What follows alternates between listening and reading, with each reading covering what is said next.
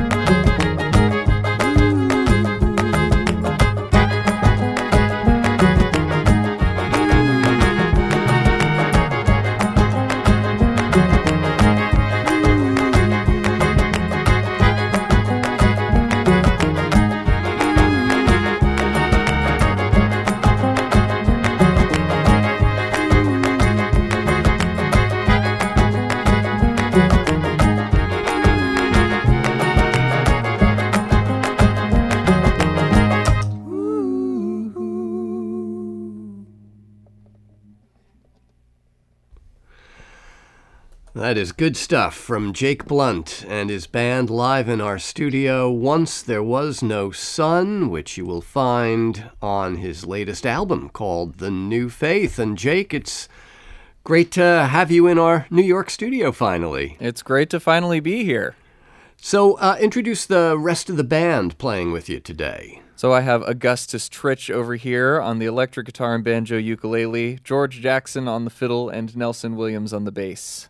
Okay, and you pulled out the banjo at the end of that version of Once There Was No Sun. Is that the same banjo that you played for us when we did the remote session during the pandemic? I am not sure. I played two different banjos for a lot of the Spider Tales stuff, and when I was at home not having to cart them around in a car, I could use them both with great regularity. These days I have consolidated to one.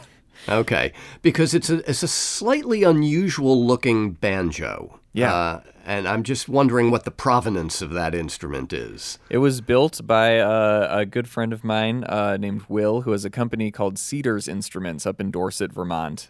So he made it for me. There's none other like it, and I love it a lot. Wow. Okay, one-of-a-kind instrument. This is sort of a one-of-a-kind record. I mean, this tale of a community held together by song in the wake of presumably a man-made climate event. And on the record, Once There Was No Sun is the last track. Yeah. And, you know, it's full of this kind of apocalyptic imagery. Once there was no sun, once there was no light, once there was no moon. And then at the end, suddenly, I'm so glad. What is happening there? Did you rewrite these lyrics, or is that how the song originally goes? I think the only one that I potentially rewrote is This Dark Old World, which might be This Doggone World. I talked to a few different people about what was happening on the source recording, and they all heard different things. So I went with what I thought fit the theme, which was all about light and dark. And I think this was a really interesting song for me. Obviously, when you're digging through these old archives and sets of recordings trying to find old songs, oftentimes you relate to them for reasons that don't necessarily feel native to the song in question. And for me, this song felt like a really big statement of gratitude, that we're meditating on the time before the creation of the sun and the moon as a reminder of how fortunate we are to have these things that we take for granted. So I know I don't wake up every day and thank whoever I believe in for the sun. I just assume the sun will be there. And I think the point of the song is it could have not been. It might not be tomorrow. And I thought that was just me. And then I was speaking to another journalist about the song. And when he published his little write-up of the song, he actually dug up a recording of Bessie Jones, who I learned the song from, talking to the folklorist Alan Lomax and saying this song is about how grateful we are to God for creating such a beautiful world for us to live in. So one of those spooky moments where I kind of thought I was just, bringing this out of my own head, and it turned out she and I were completely on the same page. Yeah, many, many decades apart. Yes, exactly. The source material, how did you pick it, and did you set out to tell this story, or did you find the story unfolding after a couple of songs? I definitely set out to find the story. A lot of these songs were ones that I had known for years and wanted to do something with, but just hadn't found a home for them yet. But when Smithsonian Folkways approached me about making a record, I had to pitch them a couple concepts for what the records would be before we, jumped on anything. So I came up with the album concept on my own, and several songs I knew already, and then other ones I just went and found and picked. And worked in other stuff. I mean, in that last one, that banjo tune I played at the end of Once There Was No Sun is from this 1687 account from a guy named Hans Sloane, who was a doctor visiting Jamaica, and got a guy named Mr. Baptiste, who was an enslaved African in Jamaica, to write down some songs that they heard for him. And you can still find those things and dig them up. And I definitely... I had the concept going into it, but it took me in unexpected directions, for sure. Yeah. The story of the New Faith seems to be about the communal power of music to keep us going. Absolutely. I mean, I think it's part of the reason that this project was so intuitive for me is that all of the music that I'm working with, whether it's, the banjo, which kind of sits at the very beginning of Black American identity as opposed to African identity in America, these are traditions that developed at a time when our ancestors had been stripped of their languages and their cultures and their homelands. They'd been thrust into an entirely new, extremely hostile environment, and they were finding a way to survive. In many ways, the songs were developed for circumstances exactly like the ones I was trying to explore. Even if the specifics were different, it was a communal music meant to hold people together during a time of extreme hardship. And I think that's why I wound up not having to change very much. And is that why you had more of an expansive palette of sounds and collaborators on this record?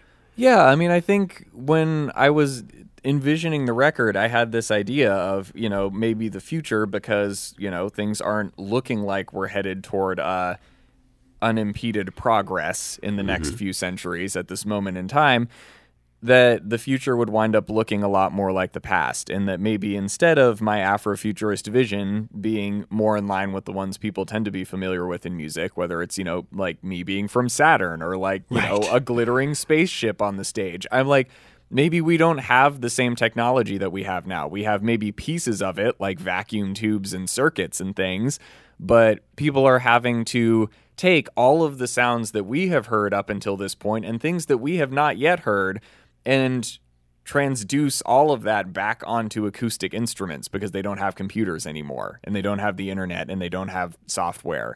Right. So it kind of was about, how do I take these really modern arrangement techniques and sounds and everything and then make them acoustic again, or at least partially. Yeah, it's really interesting because, and for folks who didn't catch the allusions, from Saturn, referring to Sun Ra, the late great jazz band leader, the spaceship Mothership on the stage, Parliament Funkadelic, of course, Wakanda, the mythical land of Wakanda is a great current example of Afrofuturism. So a dystopian Afrofuturism is a neat twist, and a new twist, it seems. I don't know that it's that. I think it's new to music, is what I would say. I haven't heard that in music before, but I was deeply influenced in creating this album by Octavia Butler, who I think has written many Afrofuturist dystopias. And, I think it's all about talking between genres that way, especially because there is so much written word present on the record. It felt like I could I've been a huge fantasy and sci-fi nerd since birth. So this felt like my moment to tie that together with my music, which I think has always been in that spirit, but never explicitly there before. And this felt like the joining moment. So I got that idea, I think, from her more than anything else. All right. On to the next song, which is an arrangement of City Called Heaven. Many great recordings of this out there. How do you decide which one will be your source material?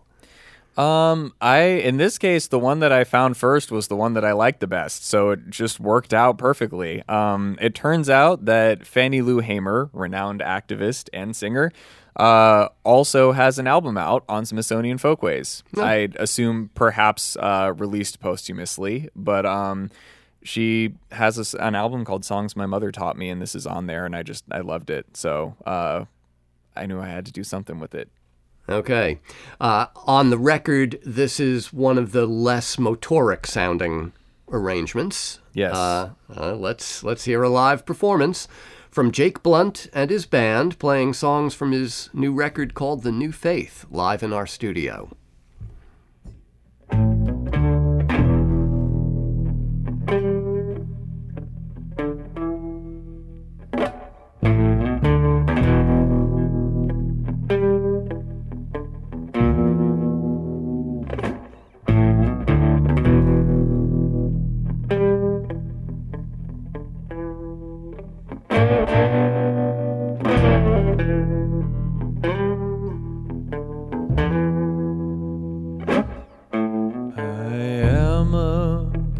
Pilgrim of sorrow, tossed in this wild world alone.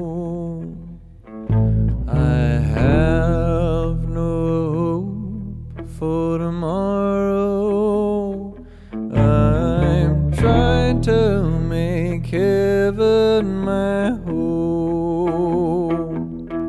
Sometimes our boats tossed in and driven. Sometimes I know not where to roam.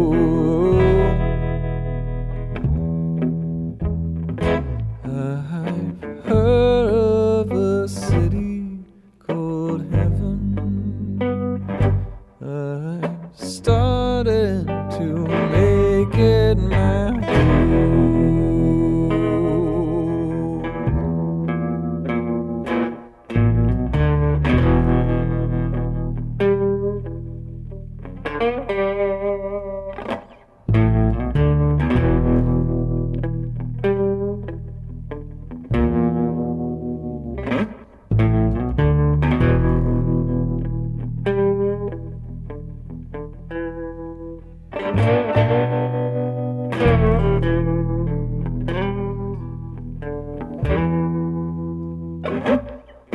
My mother has received bright glory.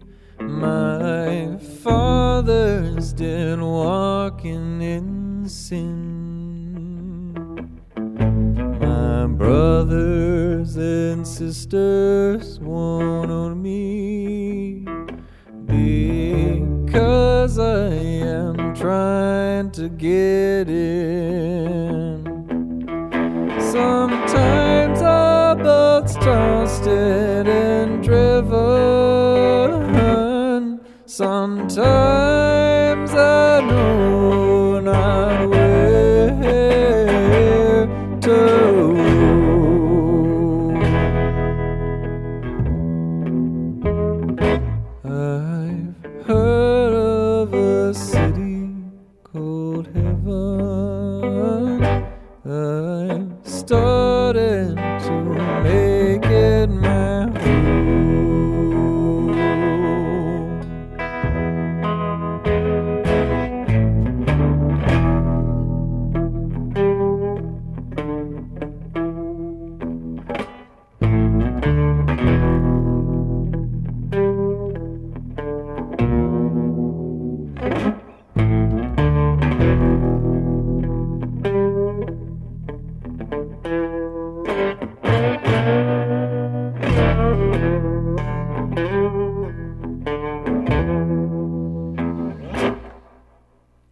Hark, what is that calling?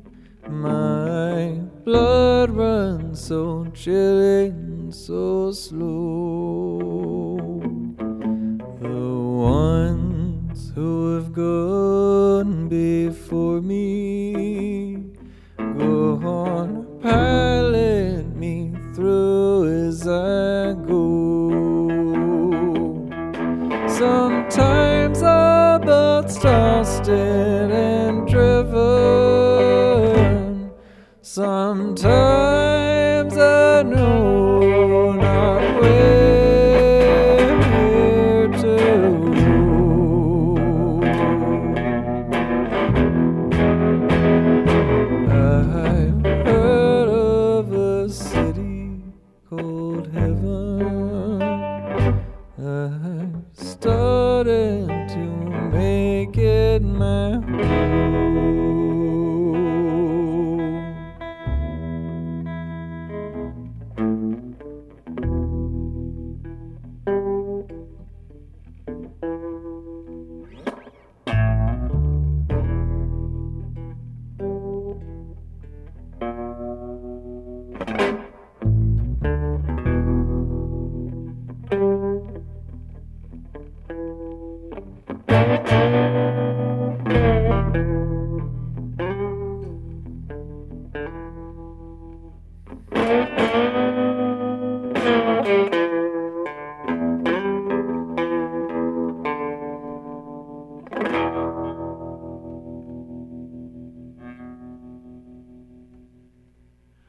That is a live performance of City Called Heaven, sung by Jake Blunt with Augustus Trich on the electric guitar It's a great sound, Jake. What has your relationship personally been to these old spirituals and to the black church in general? Because I know other queer black musicians, it's been complicated for them. Yeah. What about for you? Oh, definitely complicated. I grew up with a lot of these songs just kind of in my lexicon. And funnily enough, I just recently was gifted a book by a friend who works in a library that was being decommissioned, and it's a collection of slave songs that were recorded 30 minutes from where my family's been from for the past few centuries, and a bunch of versions of these songs are in it. I had not seen it yet, so it was another fun moment of being like, oh, I was tapped into something here. Yeah.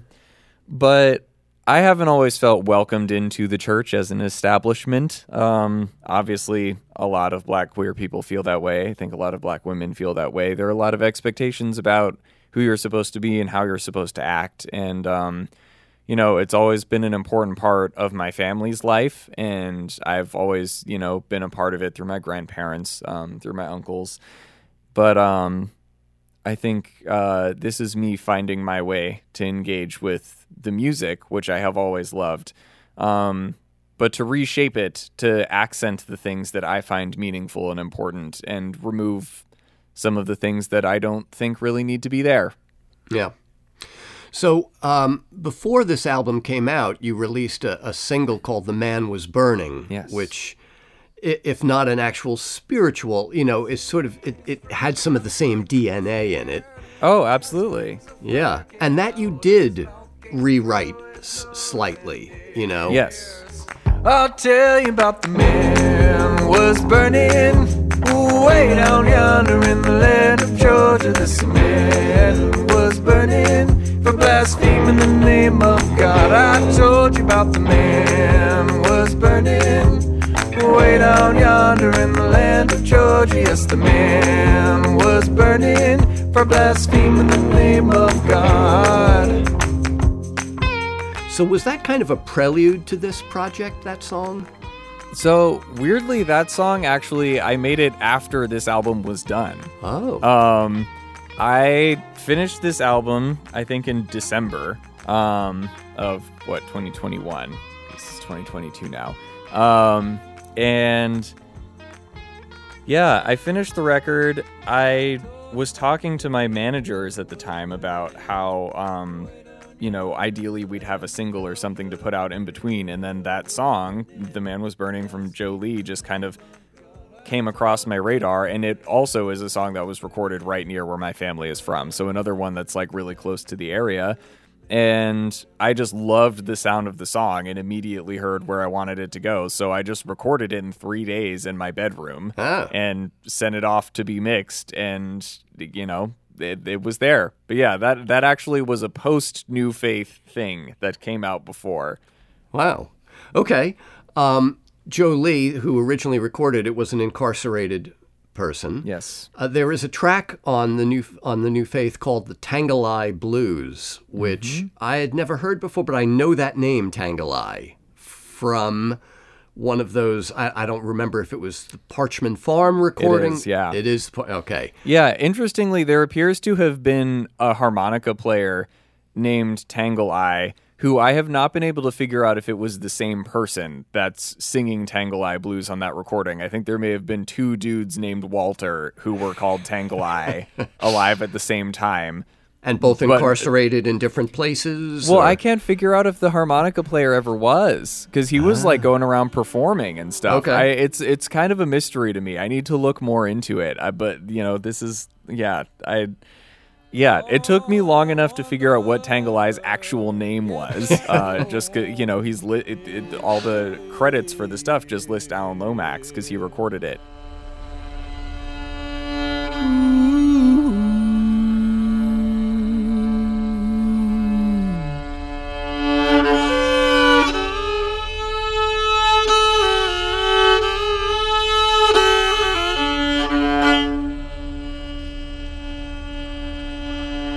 Lord, I left my love and the baby in the wreckage crying. Daddy, please don't go.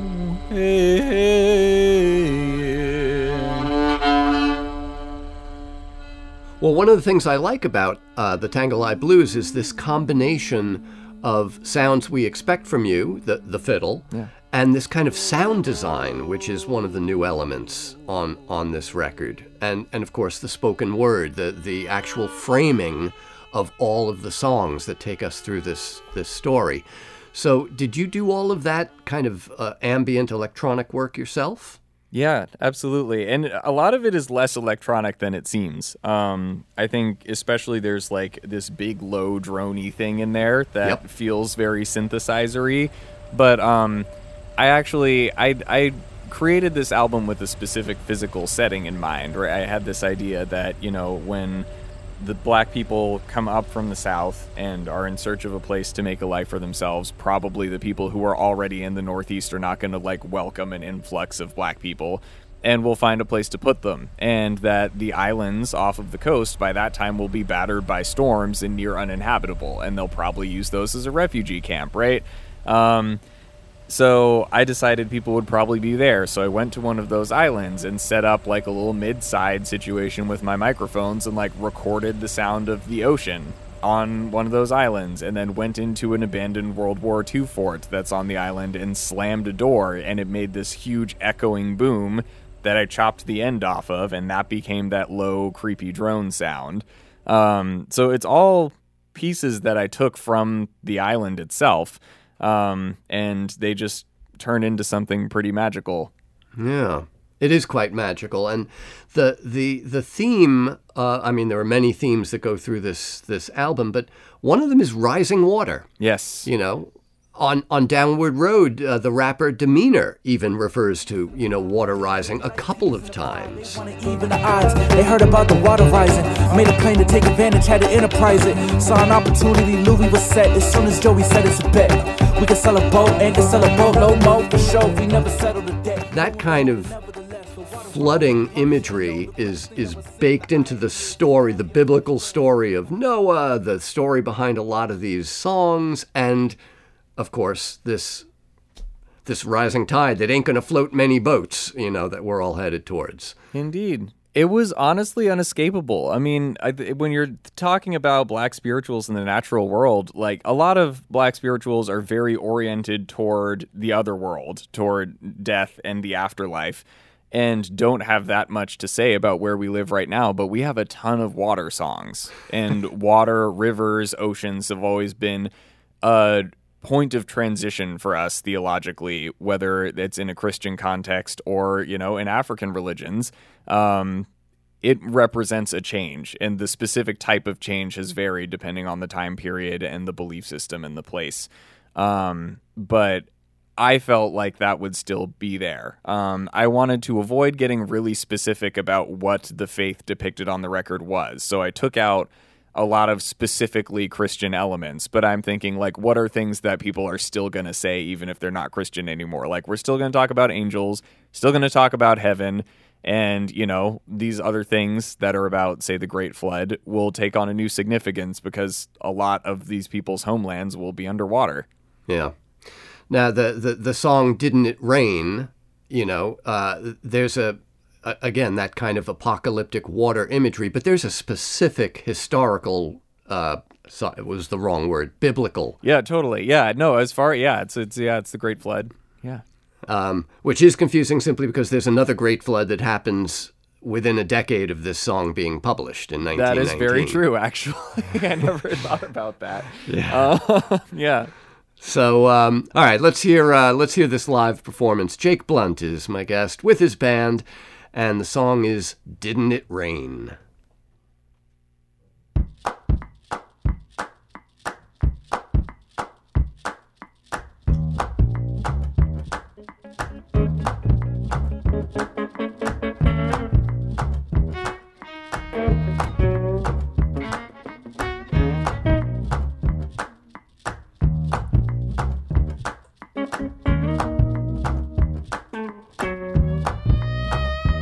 Didn't it rain, children?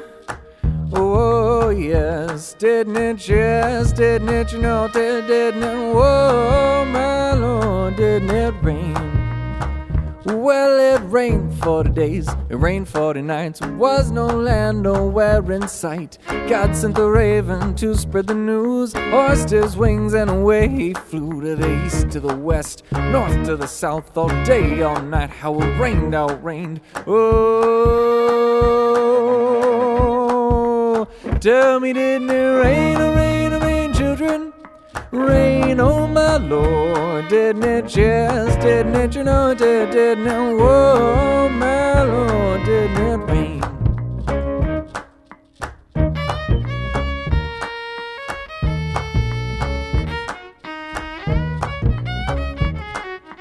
Knock at the window, knock at the door, crying, brother, can't you take a couple more? But brother said, well, your water looks a little thin, you can't pay, you better learn to swim. Water rising, water rising, water rising. Keep rising all day long, keep rising all night long. Tell me, didn't it rain, rain, children? Rain, oh my Lord, didn't it just, didn't it, you know, didn't it, whoa, my Lord, didn't it rain?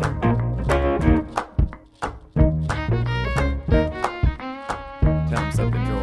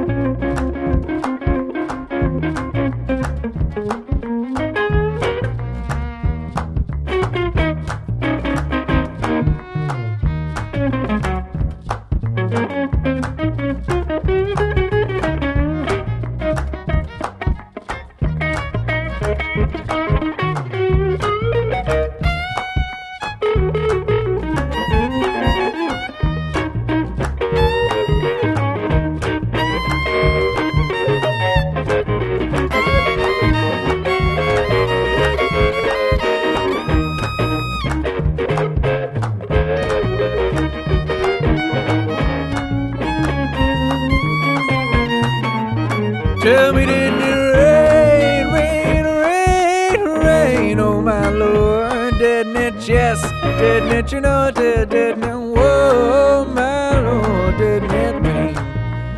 Tell me, didn't it rain, rain, rain, children? Rain, oh my Lord, didn't it just, didn't it, you know, didn't it, whoa, my Lord, didn't it rain? Tell me, didn't it rain, rain, rain, children? Rain, oh my Lord, didn't it, you know, didn't it, whoa, my Lord, didn't it rain? Once again, Jake Blunt and the band, George and Gus trading solos in that performance of Didn't It Rain? And Jake, a lot of this album is built around the bedrock of it, regardless of the instrumentation, are the hand claps, the body percussion, the kind of... Is that drawn from the Juba tradition? Well, indirectly, yes. I really was thinking about the field recordings I'd love to listen to from Gullah Geechee shout ensembles, McIntosh County shouters, right? Some Georgia Sea Island singers. They have these amazing like polyrhythmic clapping things going on that I think are super cool. But I made the album, put a bunch of those on it, put people banging bottles and whatever on it. and I played some of the songs for my dad. My dad was like, "You made fish fry music." And I was like, "What are you talking about?" And he said, "Well, when I was a kid, whenever we'd like get together for a fish fry at Mama Jenny's house and everyone would, bring food, people would start banging on the tables and clapping and, knocking a spoon against their glass or whatever, and they would sing songs, and it would sound just like this." I think it was Didn't It Rain that prompted that remark from him. So, I went into this from a very weird experimental standpoint, and I found out that I have not done anything new, which in this particular line of work means I'm doing something right, I think. Yeah. Now, you have been on Twitter recently musing out loud about whether you should hire a drummer or stick with, a drum machine. So is that for this current tour, or are you already plotting more musical mischief? So at the present moment, I can neither afford a drummer on tour nor a van large enough to accommodate the drum set. To which I would urge your kind listeners to buy copies of my record from Smithsonian Folkways so I could get a drummer.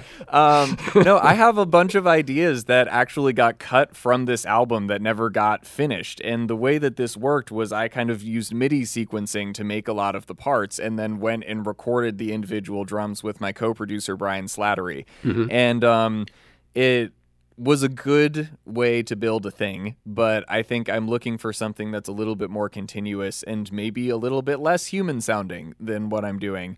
And I can't figure out whether I need to hire a drummer and be like, sound like a drum machine, but be less regular, or if I should just get a drum machine that's a little bit weird. So time will tell. It's funny, when you put a question like that out there and so many of the responses are, dude, get the drum machine. It's like not what I expected, It was not what I expected either, but I think people just like to see people doing weird stuff, frankly. But I don't know. It is the season of belt tightening for musicians right now. Yes. So I think we're all on the same page about the relative merits of buying a thing that you don't have to continuously pay. Well, the New Faith is the latest record from Jake Blount, and it is well worth buying, if only to make it possible for Jake to eventually hire a drummer. But that is certainly not the only reason, Jake. It's a terrific album, and it's a wonderful story, really well told. Thank you so much for coming in and playing for us today. Thanks for having us. And you can find video of these live performances on our YouTube channel and right here on the website, newsounds.org. My thanks to our videographer, Eric Weber. Our technical director is Irene Trudell. Our producer is Karen Havlick. I'm John Schaefer. See you next time. Now look at all the old wicked fathers, thought they were doing mighty well. But when it come to find out, they done made up a bed in hell. Now the downward road